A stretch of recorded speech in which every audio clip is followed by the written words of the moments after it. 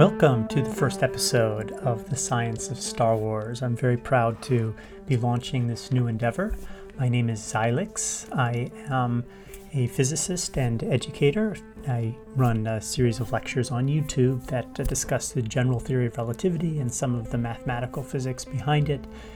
And I've been inspired because of that experience to take a shot at entering the Star Wars fandom podcasting realm.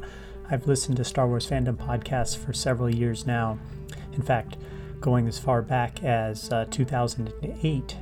And it's been a really important part of my weekly life. And to contribute to that, I thought I would share a podcast that focused on something that I know best, which is science, in particular physical science. I'm a physicist, experimentalist by training, but extremely well versed in enough of the theoretical aspects of physics to dig deep into a philosophical examination of the Star Wars universe as it intersects the physical world that we understand it to be. So we're going to look at this intersection between established science, science that we know very well, science that we appreciate as being reliable and credible, and the intersection of that science with the Star Wars universe, and where it doesn't fit, and believe me, it does not fit well, but the places where it doesn't fit, we'll start going into the speculative science, and then when that doesn't fit, we'll find alternative explanations that will keep a consistency between the galaxy far, far away and you and I here and now.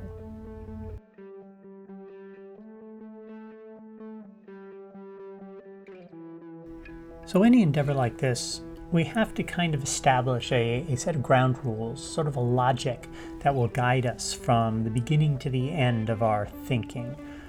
We don't want to be too bound by this because in the end, this is just a fandom podcast and we're talking about things that have only personal and emotional significance. So we don't need to establish a rigorous form of thinking that will be laid down for the ages and will be reliable for all time into the future. The idea here is to have enough rigor that we have a place to start our conversation and also a foundation to actually discuss real science, because in the end, this is sort of an educational podcast. It's a chance to talk about different elements of known and established science and speculative science using the Star Wars universe as a way of initiating the conversation. But we want to establish a few general principles to go by.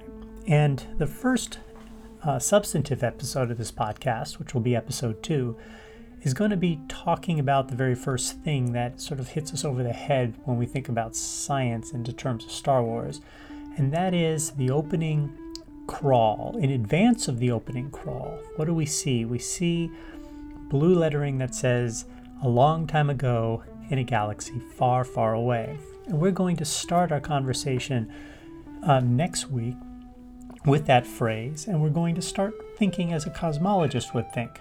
What does it mean to a cosmologist if all he has to go on, or he or she has to go on, is a long time ago in a galaxy far, far away? Where would you place the Star Wars universe? But for the purposes of the philosophy of our approach here, we want to think of it, the only thing we need to take away from that is that the Star Wars galaxy is in our universe. That's an important point because there are other fictional universes that are not part of our universe. I don't think anybody believes that the Marvel universe is actually part of our universe. It's an alternative universe.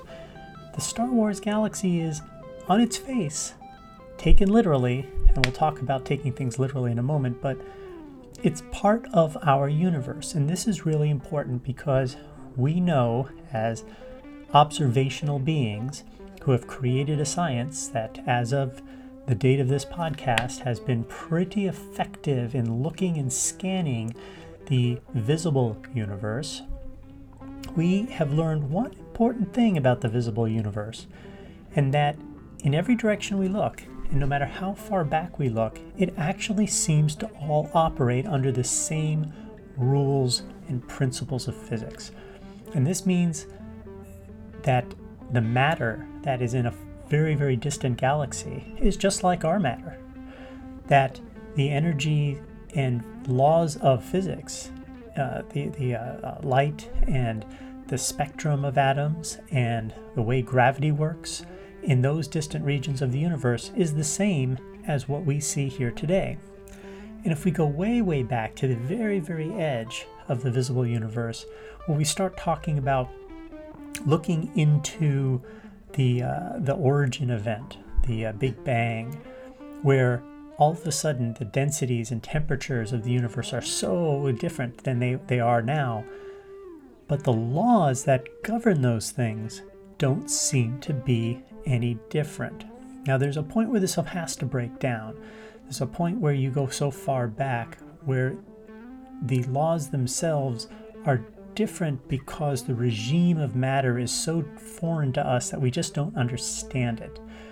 But that's not where the Star Wars galaxy is. The Star Wars galaxy is a well-evolved spiral galaxy, so there's no reason to think that the laws of nature there are substantively different. And that's important because we're going to talk about how physics works in this place, or we're going to talk about how we can explain what we see in the Star Wars galaxy using our science. And it is important to understand that the baseline understanding, if it's in a galaxy far, far away, and it happened a long time ago, it operates under the same rules as we do.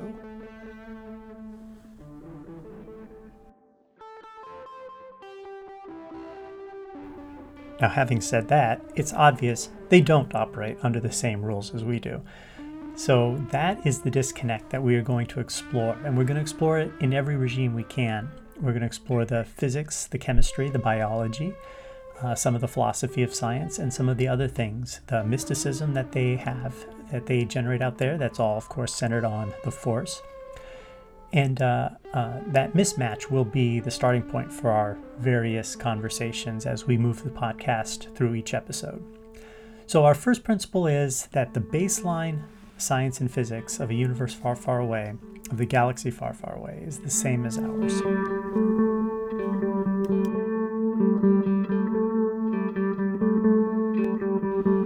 So the second fundamental presumption we must make is some kind of assertion regarding the legitimacy of the canon itself.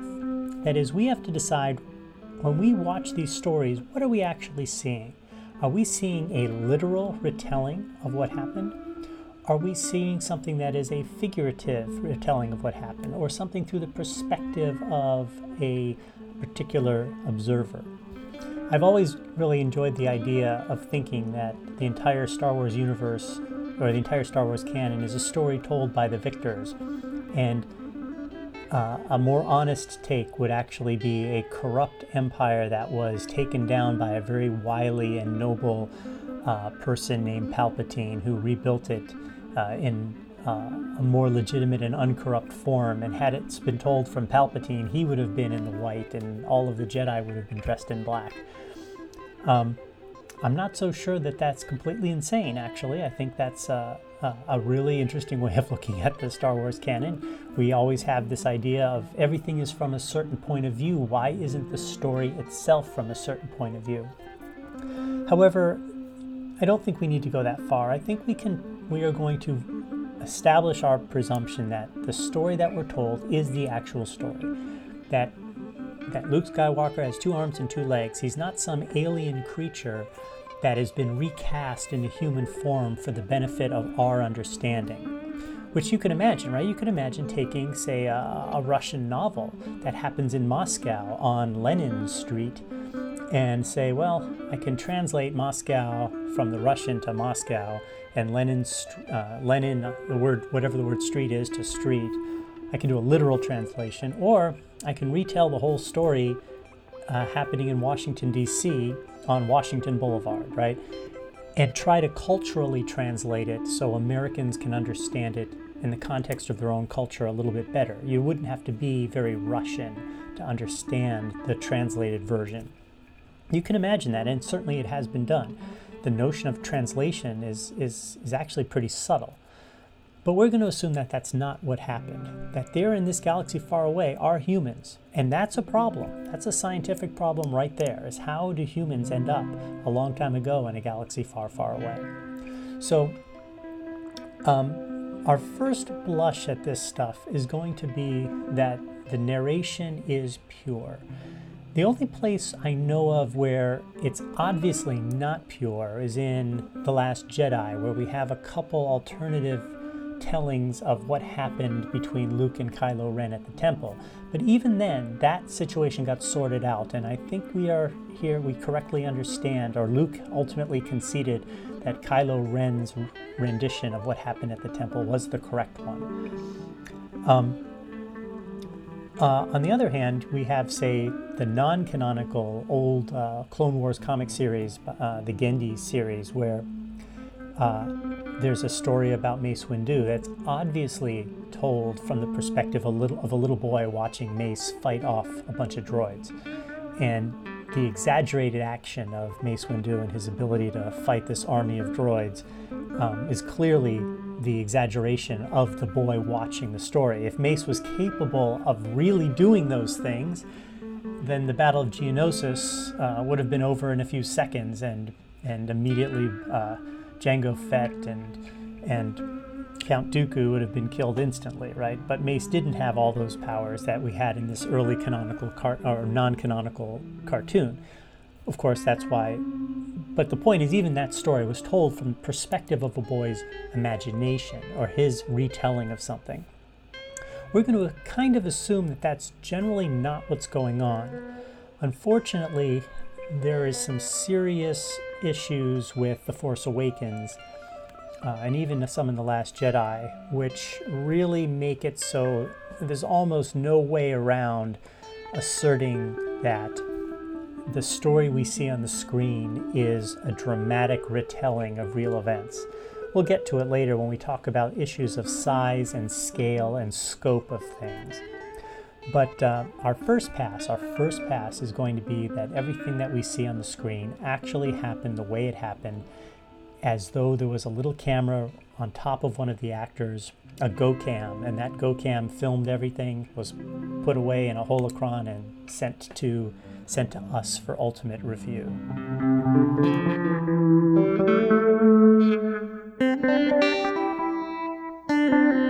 This ultimately brings us to the third presumption we have to make, which is about the sort of the elephant in the room when discussing a science fantasy story. Remember, Star Wars is not truly science fiction. It's not 2001: A Space Odyssey, where the writer went out of his way to be scientifically precise, and the producers and the cinematographers provided us images that were supposed to stimulate our actual understanding of what human beings in space would have to endure and what things would be like. And if we did a scientific discussion of 2001: A Space Odyssey, it would ultimately be just a physics lesson, right? It would be explaining centrifugal force, it would be explaining nuclear fusion, it would be explaining the Jovian system. Or if you're following the book actually happened around Saturn. But that being the case, we're not dealing with that. Star Wars doesn't even provide lip service, not even lip service, to the concept of legitimate science. Star Wars, whenever it uses a scientific word, it uses it in the most vague and inconsistent way. Well, vague and imprecise way, not inconsistent, but imprecise. For example, it says galaxy. That's a scientific concept, and it's something that everybody brings their own take on what a galaxy is to the story, but we all have a general idea, we think, of what a galaxy is. I think there's a lot of viewers that watch Star Wars that don't really understand the nature of a galaxy very well, and I always wonder what this all means to them. But we're going to cover those things. I think the people who work Star Wars, the concept of evolution is mentioned from time to time in various canonical sources, so they have some notion of the scientific theory of evolution. But ultimately, Star Wars is a fantasy story, and what makes it a fantasy story is the Force. The Force is clearly something injected into this story as a physical wild card, something that can allow almost anything to happen. And we have to decide how we want to treat, deal, and understand the Force. Do we want to create a scientific theory of the Force that brings the Force sort of into the scope of our own scientific worldview for the purposes of our discussion? Or do we want to keep it as an extraneous wild card? And I think it'll be a game day decision. I think each instance of the Force that we encounter in our work we'll have to talk about separately and ultimately see if we can settle on anything that makes any sort of sense. It is true, though, that we do have this big problem of going back to our first presumption. If everything is the same physically everywhere in the universe, why don't we have the Force? And we can approach this from a question of this whole story might be just one big ball of Force evangelism. It's a story transmitted to us so we can learn about the Force, essentially. It's sort of an evangelist tale. It's like, hey, what's wrong with you guys? You have no Force. We certainly have life, and we have canonical references to the Force being present whenever there's life. On the other hand, the Force could be something that just evolved as life might evolve uniquely in this one galaxy far, far away. It could have evolved here, but for whatever reason it didn't, or it did in a very minimal and benign way that's undetectable to us. So when we interject the Force in our analysis of things in the Star Wars, we're going to do so quite carefully, and we don't have to do it everywhere. There's plenty to talk about without the Force, right? We can talk about blasters and hyperspace and spaceships and planets and evolution and aliens. But we also want to talk about lightsabers. We want to talk about the Jedi and the Sith. We want to talk about some of the paradoxes that are triggered by the fact that Luke can project himself across the galaxy in real time. That's all very interesting stuff. And we'll deal with it. And I'm not saying we're going to close every gap. There's going to be pretty big gaps here. But finding those gaps are going to be fun. Seeing how tight we can put our error bars around the actual activities of the Star Wars universe will be a really, really entertaining exercise.